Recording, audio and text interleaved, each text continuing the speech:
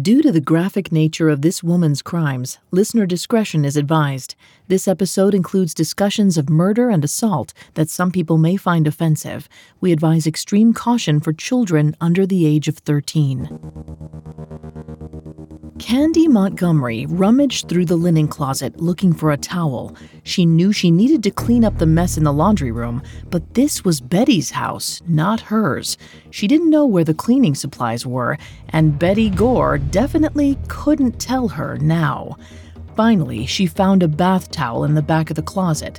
The dogs were still barking outside. She tried to tune them out and focus on the task at hand. Clean up the floor. She just needed to clean up the floor. 30-year-old Candy hesitated before entering the utility room, careful not to look at the body. The washing machine hummed as she dropped her towel on the ground and started scrubbing. But it wasn't working. The harder she tried to lift the sticky, red stains, the larger the pool seemed to become. She caught her breath, pulled herself to her feet, and tossed the towel to the side. As her heart rate began to settle, she glanced up at the clock. It was almost 11. She had promised to be at church by now to see her kids' Bible camp show. That was her new focus, Candy decided. Get to church. She didn't have time for the mess right now. She tried not to look down as she hopped over Betty's unmoving form to get to the door. Candy gathered her purse and glasses, carefully closing the front door behind her. She tried not to notice the thin trail of blood dripping from her toe, smearing her rubber flip-flops as she climbed into her station wagon and turned the key. She breathed a sigh of relief as the yelping dogs faded into the distance. The floor could be cleaned up later. Now, she just had to get to Bible camp.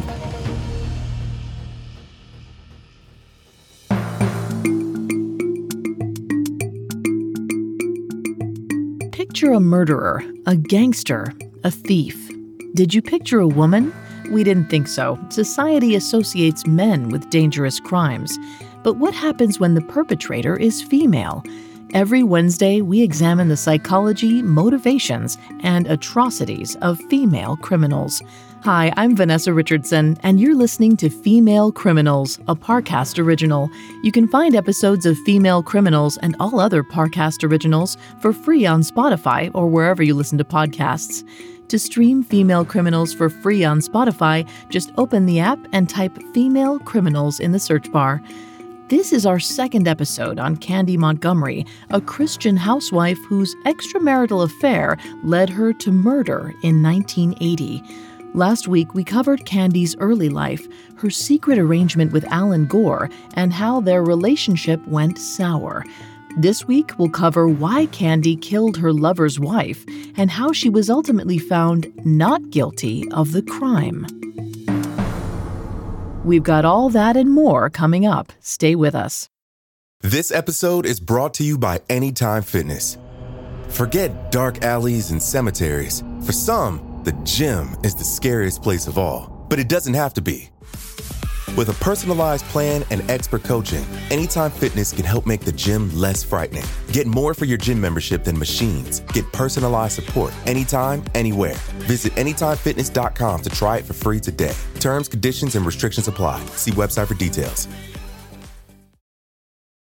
This episode is brought to you by Visit Williamsburg. In Williamsburg, Virginia, there's never too much of a good thing. Whether you're a foodie, a golfer, a history buff, a shopaholic, an outdoor enthusiast, or a thrill seeker, you'll find what you came for here and more. So ask yourself, what is it you want? Discover Williamsburg and plan your trip at visitwilliamsburg.com. A new true crime podcast from the team behind Up and Vanished. In 2016, adventurer Justin Alexander was invited on a trek by an Indian holy man. They headed to a spiritual ground in the Himalayan mountains, a place beyond civilization. The holy man returned and said nothing, but Justin was never seen again. What happened to him? Dive into our investigation in Status Untraced. Available now. Listen for free on Spotify. Candy Montgomery had a lot to do on the morning of June 13, 1980. As she sped out of the parking lot of her church, she mentally rehearsed her list of errands: get gas for the car, pick up Father's Day cards, quickly visit Betty Gore, all in the next 90 minutes before she was expected back at the church for her kids' last day at Bible camp. She would stop by Betty's first. Betty's 6-year-old daughter, Alyssa, was best friends with Candy's 7-year-old Jenny and had stayed at her house the night before. Alyssa had begged to stay over another night, but Candy needed to check with her mother and pick up a change of clothes. The visit with Betty shouldn't take longer than 5 minutes, Candy thought to herself. That was a relief. Nearly 8 months ago, Candy had ended her affair with Betty's husband, Alan Gore. The tryst had lasted almost a year. Now that it was over, Candy realized it was just a silly mistake, but she still felt bad for Betty, the dutiful wife who knew nothing about her husband's secret. Candy would have avoided seeing Betty altogether were it not for their daughter's friendship. Candy turned off the 2-lane highway into a spread-out subdivision. She immediately recognized the brick and white trim of 410 Dogwood Drive, Betty's house. Betty was startled by a knock at the door. She had just put her 1-year-old down for a mid-morning nap and was looking forward to a few quiet minutes with the newspaper. It had already been a long day in the Gore household. Betty's husband, Alan, had left on a business trip that morning, and Betty hated when he traveled without her. It often felt like he was the only person who truly cared about her, and being apart for even a few days, especially with a fussy baby, was too much to bear. Saying goodbye this morning was particularly painful because Betty was worried she might be pregnant. Her period was 2 weeks late, and the drug she'd taken to induce her cycle hadn't started working yet. Betty had always been emotionally fragile in the days leading up to her period, but now she'd been flooded with premenstrual hormones for 2 entire weeks, on top of the stress of a possible pregnancy. This made Alan's departure even harder to handle. Before we continue with Betty's psychology, I'm not a licensed psychiatrist or psychologist, but I have done a lot of research for the show. Betty had a history of falling into a deep depression in the days right before her period came. These changes in mood were so severe that it's possible she suffered from premenstrual dysphoric disorder. It's normal to feel some shifts in mood or behavior right before a period. Up to 75% of people who menstruate have experienced premenstrual syndrome in some form. But when the psychological symptoms of PMS become severe enough to interfere with someone's quality of life, they can be diagnosed with premenstrual dysphoric disorder, or PMDD. According to a clinical review in the British Medical Journal, those with PMDD experience intense anger, irritability, and sadness in the days leading up to their menstrual period. They may also feel impulsive, out of control, or aggressive during the premenstrual phase. If they have a pre-existing mood disorder like depression, PMDD may intensify their symptoms. Betty clashed with her coworkers and the other women at church frequently, and it's possible that her premenstrual symptoms contributed to this behavior. An autopsy later showed that she was not pregnant and that her period was about to start. So as Betty went to answer the knock at the door, her premenstrual symptoms were at their most severe. Her anxiety around pregnancy and Alan's work trip made her even more emotionally fragile, and the last person she wanted to see was Candy Montgomery. And Candy started talking the moment the door opened. She skipped the greeting and immediately asked Betty if her daughter could sleep over that night. Betty said that was fine and invited Candy inside. No one knows the whole truth of what happened after Candy entered the Gore house. All the information available is based on Candy's recollection of the day. Candy's memories did match up with the evidence found at the scene, so it's clear that there is at least some element of truth to them. But without Betty's perspective, a crucial part of the story will always be missing. According to Candy, Betty asked if she wanted any coffee. Candy politely declined as she took a seat in the living room. Betty sat down next to her, staring blankly as Candy tried to engage her in small talk.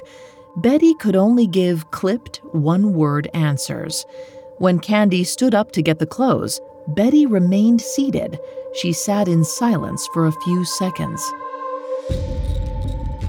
She was still thinking about being pregnant. Betty remembered how awful the last pregnancy was for her marriage. Alan had started acting distant and spending more and more time with Candy. Candy was popular at church, outgoing, thinner, and younger looking than Betty. Betty didn't think anything was happening between them, unless... She glared at Candy and asked the question she'd been too afraid to consider until now. "Candy, are you having an affair with Alan?" Candy was stunned. She immediately said, "No, of course not." She tried to back away, but Betty kept staring. Betty's eyes narrowed as she said, "But you did, didn't you?" Now Candy was cornered. She reluctantly said, "Yes, but it was a long time ago. It didn't mean anything now." Betty told her to wait and rose from her chair. Stiffly, she walked into the utility room, out of Candy's sight. Candy's mind raced as she waited for Betty to return. Did Alan tell her? Did she figure it out on her own? She heard Betty's footsteps coming back toward the living room and braced herself. Would Betty scream at her, reprimand her for her sins, cry? She really didn't have time to watch Betty cry. Candy was just starting to slide out of her chair when Betty rounded the corner. It took Candy a moment to process that she was holding something, a 3-foot-long axe. Coming up, the conflict between Candy and Betty reaches its gruesome end. Hey listeners, I want to take a quick moment to introduce you to the newest Parcast original on the block. It's called Incredible Feats, and it's a short weekday show hosted by comedian Dan Cummins. Every weekday, Dan shares a true account of physical strength, mental focus, or genuine bizarre behavior, going behind the scenes and into the achievements of world-class athletes like Dean Karnassus, who once ran for nearly 81 hours without stopping, and performance artists like Lucky Diamond Rich, who boasts layers of tattoos in the most unlikely places, and even everyday people thrown into extraordinary circumstances, like Juliana Kopka, who was forced to survive alone in a rainforest for 11 days. Incredible Feats is offbeat entertainment that's sometimes weird, sometimes wonderful, and always surprising. New episodes air daily, Monday through Friday. Search Incredible Feats and follow free on Spotify or wherever you get your podcasts. This episode is brought to you by Anytime Fitness. Forget dark alleys and cemeteries. For some, the gym is the scariest place of all, but it doesn't have to be. With a personalized plan and expert coaching, Anytime Fitness can help make the gym less frightening. Get more for your gym membership than machines. Get personalized support anytime, anywhere. Visit AnytimeFitness.com to try it for free today. Terms, conditions, and restrictions apply. See website for details. Now back to the story. On the morning of June 13th, 1980, Betty Gore confronted Candy Montgomery. Was she having an affair with her husband, Alan? Candy admitted that they had slept together, but it was a long time ago. Betty returned to the living room, clutching the handle of an axe. Her knuckles went white as she looked straight at Candy, telling her that she couldn't have Alan. It sounded like an order. Betty reiterated, Candy could never see her husband again.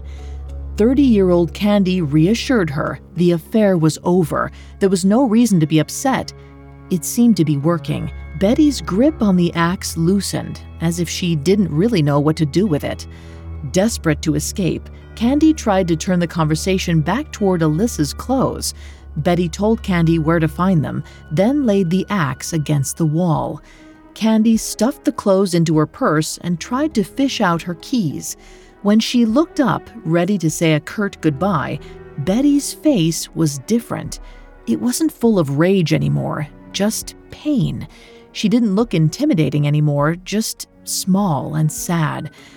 Candy suddenly felt guilty for hurting Betty like this. She reached out, awkwardly placing her hand on Betty's arm as she said, "Oh, Betty, I am so sorry." Candy's patronizing tone broke something in Betty. She lunged toward Candy, pushing her back into the utility room. She picked up the axe again.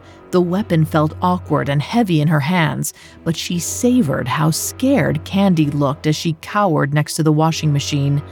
Betty screamed, "You can't have him. I'm going to have a baby, and you can't have him this time." Candy begged for Betty to stop, saying, "This is stupid. I don't want Alan. I don't want him." But her cries only fueled Betty's anger. It sounded so selfish. Candy didn't even want the man she'd stolen from Betty. She just chewed him up and spit him out. Betty raised the axe over her head. She was ready to kill her. Candy screamed and ducked as the axe fell out of Betty's hands and bounced on the floor, grazing Candy's foot on the way down. The sight of her own blood made something click. Now wasn't the time for pleading. She had to grab the axe and fight back. Candy snatched up the axe and held it in front of her chest like a shield. When Betty grabbed for it, Candy shoved her away, making her fall backward onto the linoleum. As Betty scrambled on all fours, Candy raised the blade and brought it down on the back of Betty's head. Candy heard a dull pop as the pressure inside Betty's skull released and blood began to pour down her neck.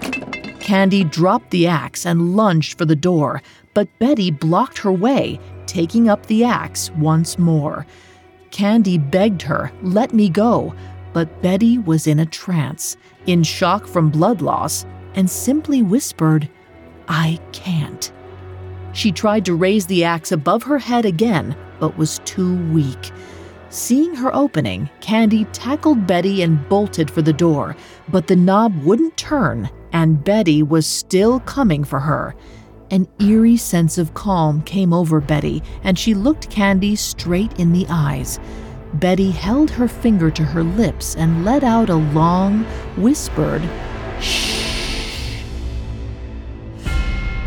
This time, it was Candy who broke. The shushing triggered something deep within her, reverberating through her subconscious and igniting a primal, uncontrollable rage. Suddenly, Candy didn't need to get away from Betty. She needed to destroy her. Candy hoisted the axe over her head and brought it down with all her might, hitting Betty over and over in the head and arms.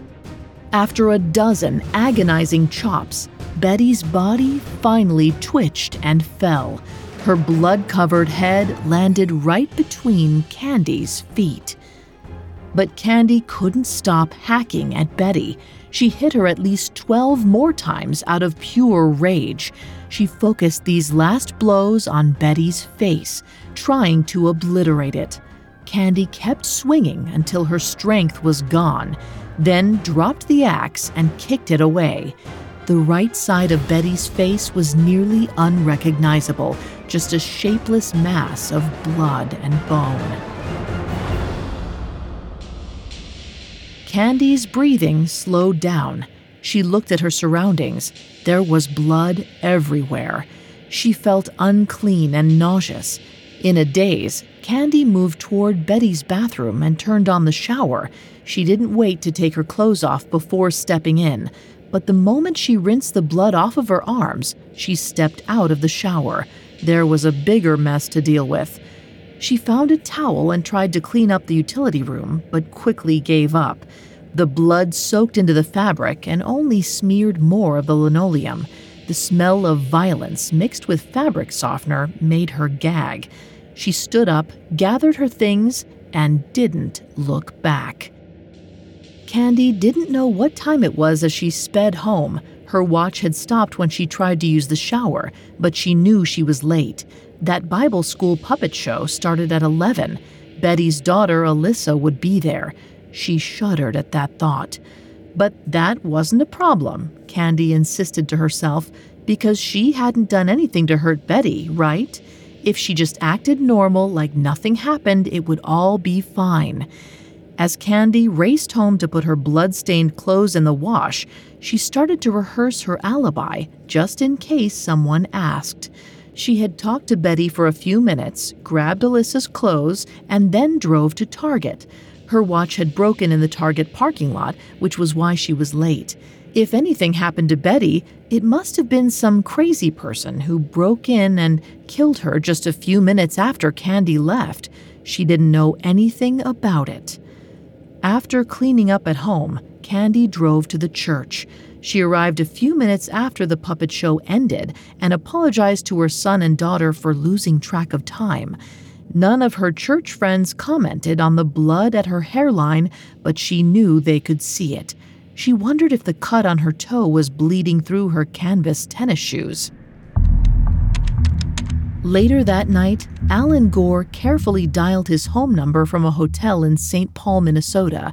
No one picked up. After the phone rang 15 times, he gave up and started calling his neighbors, asking them to check the house. Before long, a small battalion of neighborhood men were ready to check the house at 410 Dogwood.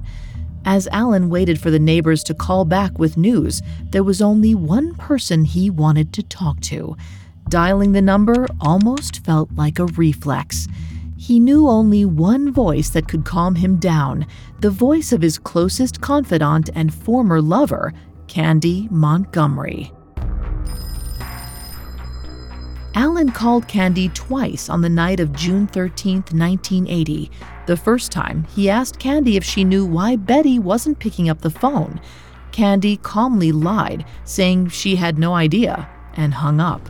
She hoped that was the last she'd hear from him that night, but much to Candy's dismay, the phone rang again a few hours later.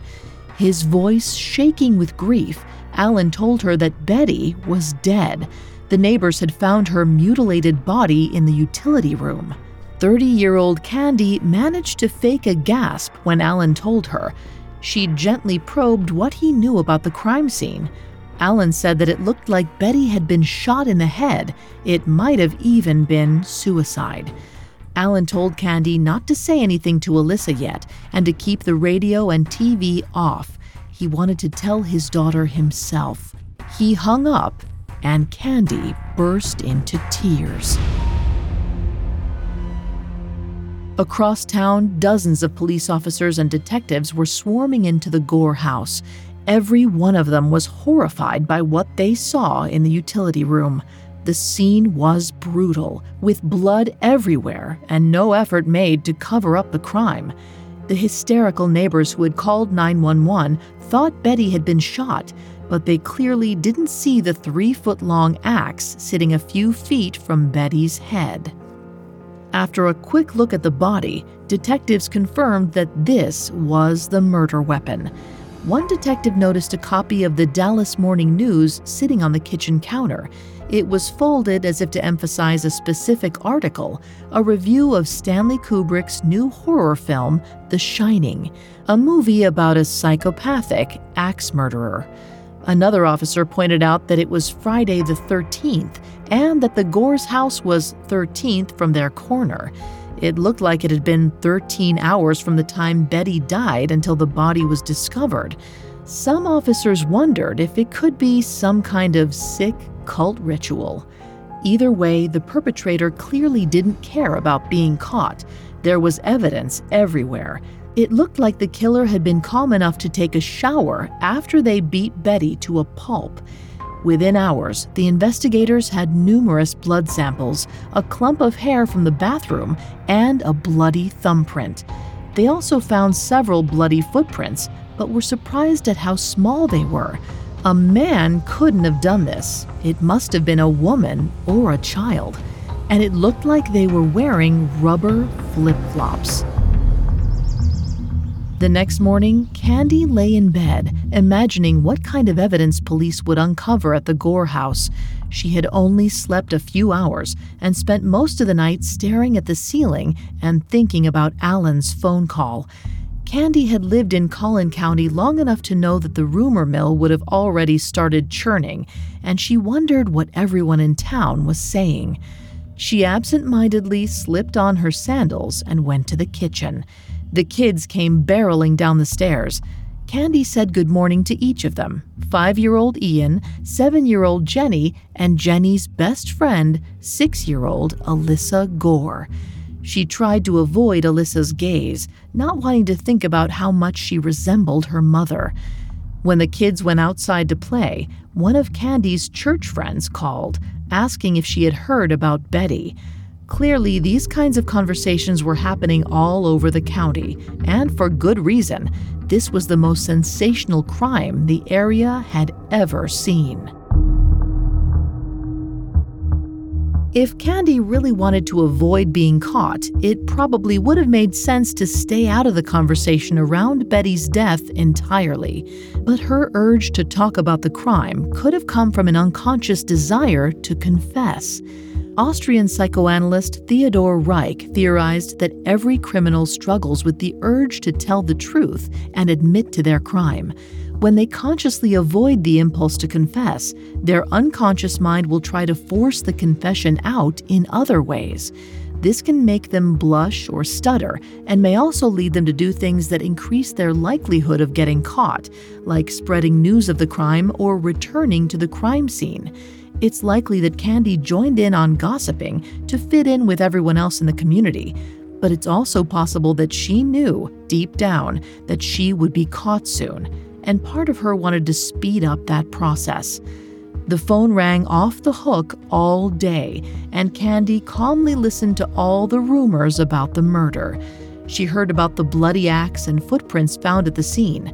Some people knew that she had been the last person to see Betty and called to give their condolences. This made Candy nervous. They knew she was connected to it.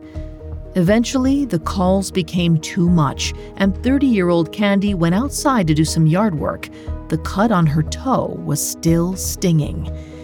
Candy looked down, realizing that she was still wearing the rubber sandals she'd worn to Betty's the day before.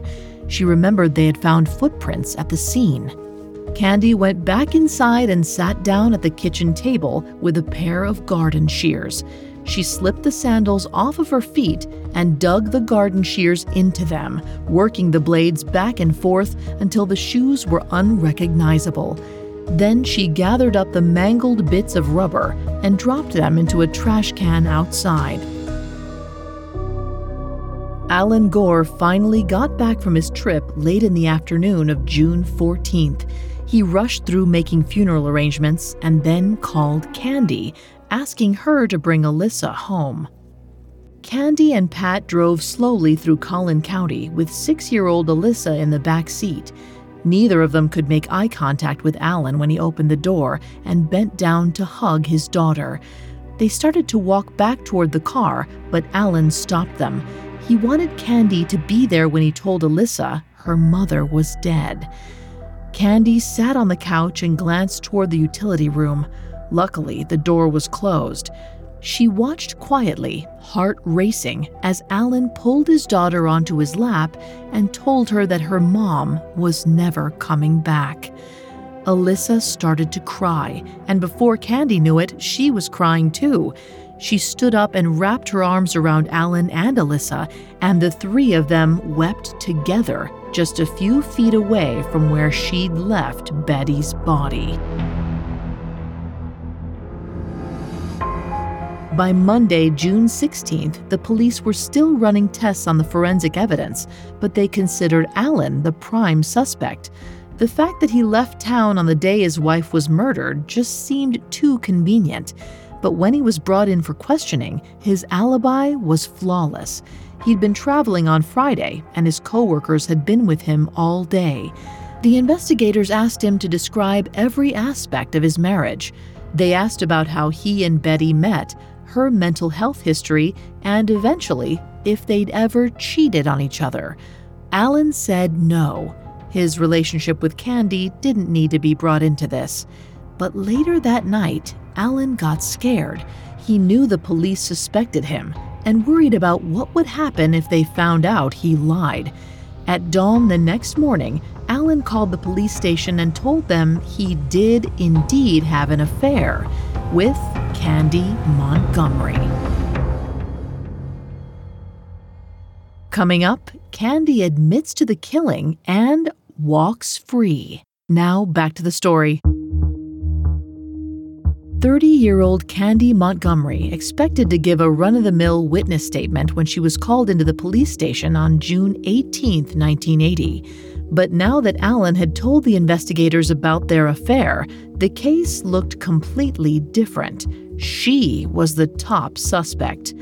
It fit together almost too perfectly. The small footprints, the husband out of town, his mistress visiting right before his wife was found dead. The axe seemed like overkill, sure, but that could be figured out later.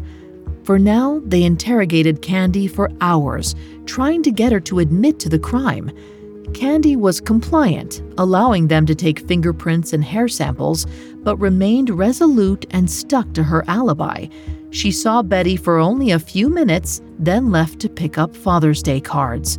She said she was late to the Bible camp show because her watch was broken, but that didn't explain the faint cut on the side of her face, nor the bruises all over her legs. When a police officer directly accused her of killing Betty, she denied it. 30-year-old Candy was deeply shaken by the police interrogation and knew that the evidence was mounting against her. Panicking, she hired the only lawyer she knew, Don Crowder, a man from church. Don had never handled a crime case, much less a murder trial, and was stunned when Candy came to his door asking for counsel. He invited her into his office, thinking he'd just need to calm her nerves after a standard police interview. Those could leave anyone rattled. He looked Candy in the eyes and told her that he didn't think she murdered Betty, but he had a hunch that she knew who did. Don reminded her that as her lawyer, she could not lie to him, even if she was lying to everyone else, and asked her who she was covering for. Was it Alan? Candy said no. Alan didn't kill Betty. Don asked her how she knew, and Candy started to choke up. She said, "Because I did it." 30-year-old Candy Montgomery's trial was scheduled for late October 1980, but by mid-July of that year, the public had already made up its mind that she was guilty. The news of Alan's affair had leaked to the press, and Candy's name had started to show up in the papers. Local journalists couldn't resist the story of a female axe murderer, especially one who seemed as unassuming as Candy. The police investigation was ongoing, but the media didn't hesitate to create a damning portrait. In their eyes, Candy was a literal homewrecker, a sex-crazed scarlet woman who didn't feel a shred of remorse for her brutal act. Candy didn't react well to this rush of media attention. Though she usually loved being in the spotlight, she became wooden whenever cameras were on. Her lack of emotion made it look like she didn't care about Betty's death, and this only made her look more suspicious. At one point, she smiled on the way into the county jail, trying to be polite, but this only added to her heartless image. She barricaded herself inside of a friend's house, trying to avoid the swarm of reporters. Candy only left to visit her lawyer, Don Crowder, who was desperately trying to craft a self-defense case. By July, Don was certain that there was more nuance to the story than what he saw in the Dallas Morning News. He knew that Betty had picked up the axe first. Candy was very honest about that. But he needed more information to convince the jury that she had acted in self-defense. And Candy wasn't much help. She cried hysterically whenever she was asked about what happened on June 13th and claimed to not remember any of it. Candy knew that she had killed Betty, but had blacked out the details of the murder completely. This kind of amnesia is somewhat common. Studies have shown that 1 in 3 convicted murderers cannot remember all or part of their crimes. Psychologists H.K. Snell and J.S. Hopwood conducted the first large-scale investigation of the connection between memory loss and homicide in 1933. They found that killers are more likely to forget their crimes when they were not premeditated. They also found that amnesia was more common among those who were extremely emotional when they killed their victim. The unplanned nature of Candy's crime and the extreme emotional state she was in when she killed Betty could have contributed to her memory loss. Regardless, Don had to find a way around Candy's amnesia and pry more details out of her. He enlisted a well-known psychiatrist and flew Candy out to Houston to meet with him. After a few hours of standard psychotherapy, the doctor tried a different tactic. He lowered his voice and started to hypnotize Candy. She went under quickly, and for the first time in months, she seemed to be completely relaxed. He gently instructed her to tell him what she was feeling when she thought about her conviction. Candy said that the main thing she felt was hatred. She hated Betty, and she hated what Betty had made her do. She hated the fact that this all could have been avoided if she chose anyone else's husband to have her affair with. The doctor nudged Candy's consciousness back to June 13th and asked if she felt hatred in the utility room that day. Candy said yes. She didn't want Betty to shove her again. She didn't want Alan. She wanted to get out and go back to her normal life. She wanted to scream at Betty to stop, to be reasonable and put down the weapon. The doctor watched as Candy shook and squirmed in her chair. She clearly was not comfortable with this level of emotion. He gently asked her to describe where her rage came from. What was the first time she got mad? What was the first time that she wanted to scream but couldn't? Candy immediately thought about the scar on her nose. She thought about the race she had lost to a neighborhood boy when she was 4 years old and the glass jar she threw in anger. Candy remembered the blood pouring out of her face in the emergency room, the immense fear she felt, and her mother's cold reaction. Still deep in a hypnotic trance, Candy told the doctor that her mother had shushed her that day, reminding her not to disturb the people in the waiting room. The doctor considered this. Had Betty shushed her that day in the utility room? Candy started to shake as she recalled Betty's otherworldly final gesture. The doctor tried to hide his excitement. It looked like he had found the emotional trigger that had sent Candy into a blind rage. He asked Candy if she wanted to scream. Candy said yes and started to wail, expressing all the fear and anger that she had kept down since she was 4 years old. After she had tired herself out, the doctor brought her out of the trance. He couldn't wait to tell her lawyer about what he found. Hypnosis is a controversial tool in criminal investigations. Hypnotists use sound and verbal cues to put their subject into a highly suggestible state. In this state, the hypnotized person cannot consciously control their actions. In theory, this makes them more likely to tell the truth about a crime or allow a repressed memory to come forward. Candy's psychiatrist was hoping to finally break through her amnesia under hypnosis, and he got what he wanted. But the extreme suggestibility of hypnotized patients also means that they're likely to create false memories to please their therapists. In June 1980, an article in Science Journal noted that the use of forensic hypnosis was on the rise. The authors found this worrisome because the hypnotic state does not guarantee any sort of truth. They pointed to a study by Martin T. Orne, which showed that people are able to willfully lie under hypnosis. The study also found that hypnotized people will not only fabricate memories, but convince themselves that those memories really happened. The authors of the 1980 article said that hypnosis could be used as a tool to unblock traumatic memories and get more information about a case, but they cautioned that this must be done carefully and that every fact found under hypnosis should be checked against real-life evidence before it is used in court. In Candy's case, it was difficult to verify her story because she was the only living witness. However, her sequence of events did match up with the evidence found at the crime scene. Even small, seemingly inconsequential details, like the precise location of the newspaper, were correct, which made her story feel credible. Candy had 6 sessions with the psychiatrist in Houston, and some of them were observed by her legal team. Slowly, a clear picture of June 13th started to emerge. When the trial began in the fall of 1980, Dawn was confident that Candy could win the case. Hundreds of people descended on the courthouse, eager to get a glimpse of the 30-year-old axe-murdering housewife, and spectators crowded into the balcony that ringed the courtroom. Candy's attorney, Dawn Crowder, intended to take full advantage of the spotlight. Dawn insisted that Betty was the instigator and that Candy was only defending herself, at least in the first few minutes of the fight.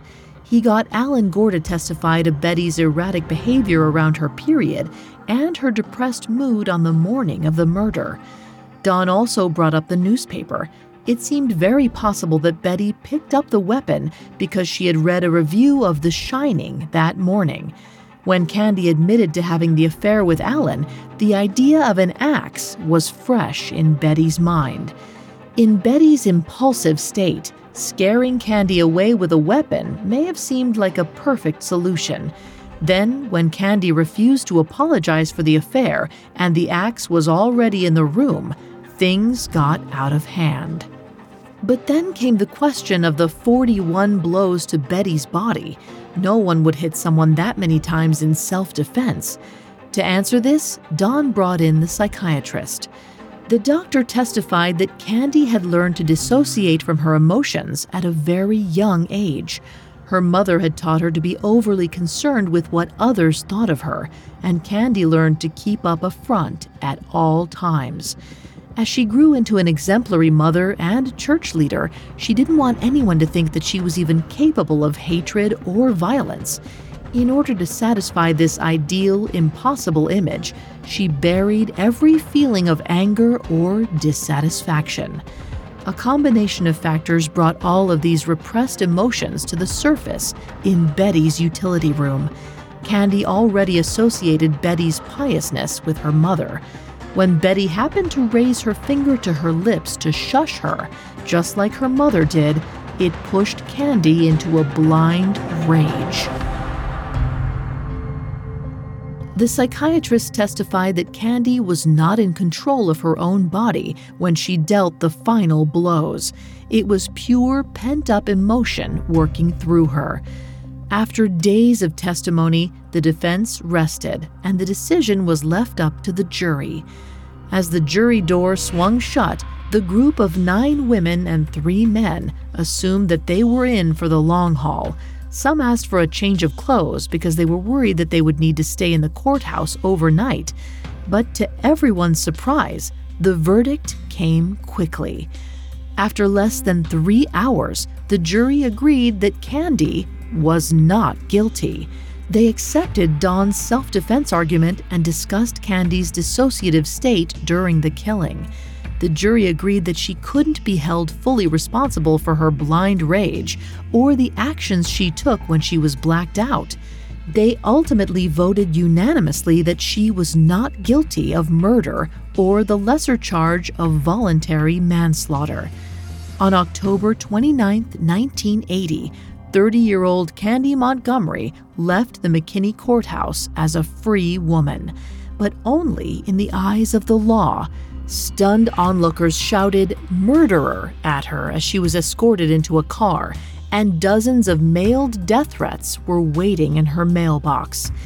Candy tried to ignore the negative attention and told the press that she wanted to get all this behind me and be normal again.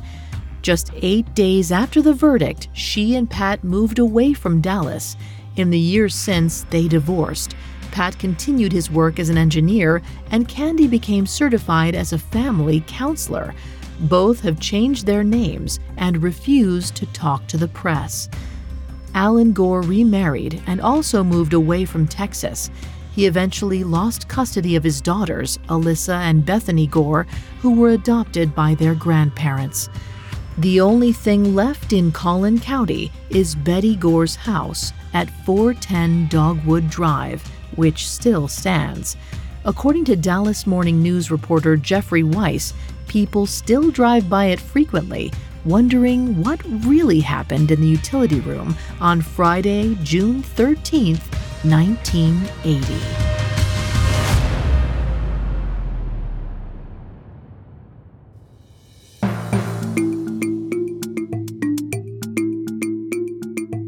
Thanks again for tuning in to Female Criminals. We'll be back next week with a new episode. For more information on Candy Montgomery, amongst the many sources we used, we found the book Evidence of Love, a true story of passion and death in the suburbs by John Bloom and Jim Atkinson, extremely helpful to our research.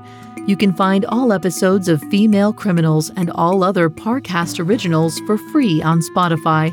Not only does Spotify already have all of your favorite music, but now Spotify's making it easy for you to enjoy all of your favorite Parcast originals, like Female Criminals, for free from your phone, desktop, or smart speaker.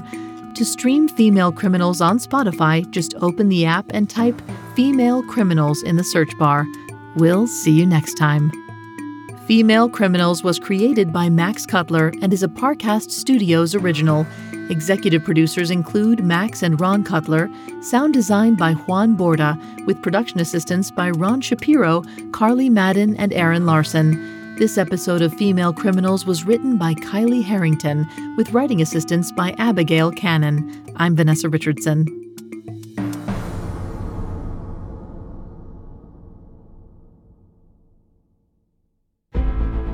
Hey Parcasters, don't forget to check out the brand new Spotify original from Parcast, Incredible Feats. Join host Dan Cummins as he explores true accounts of weird, wonderful, and all-out wild achievements. New episodes premiere daily Monday through Friday. Search Incredible Feats and follow free on Spotify or wherever you get your podcasts.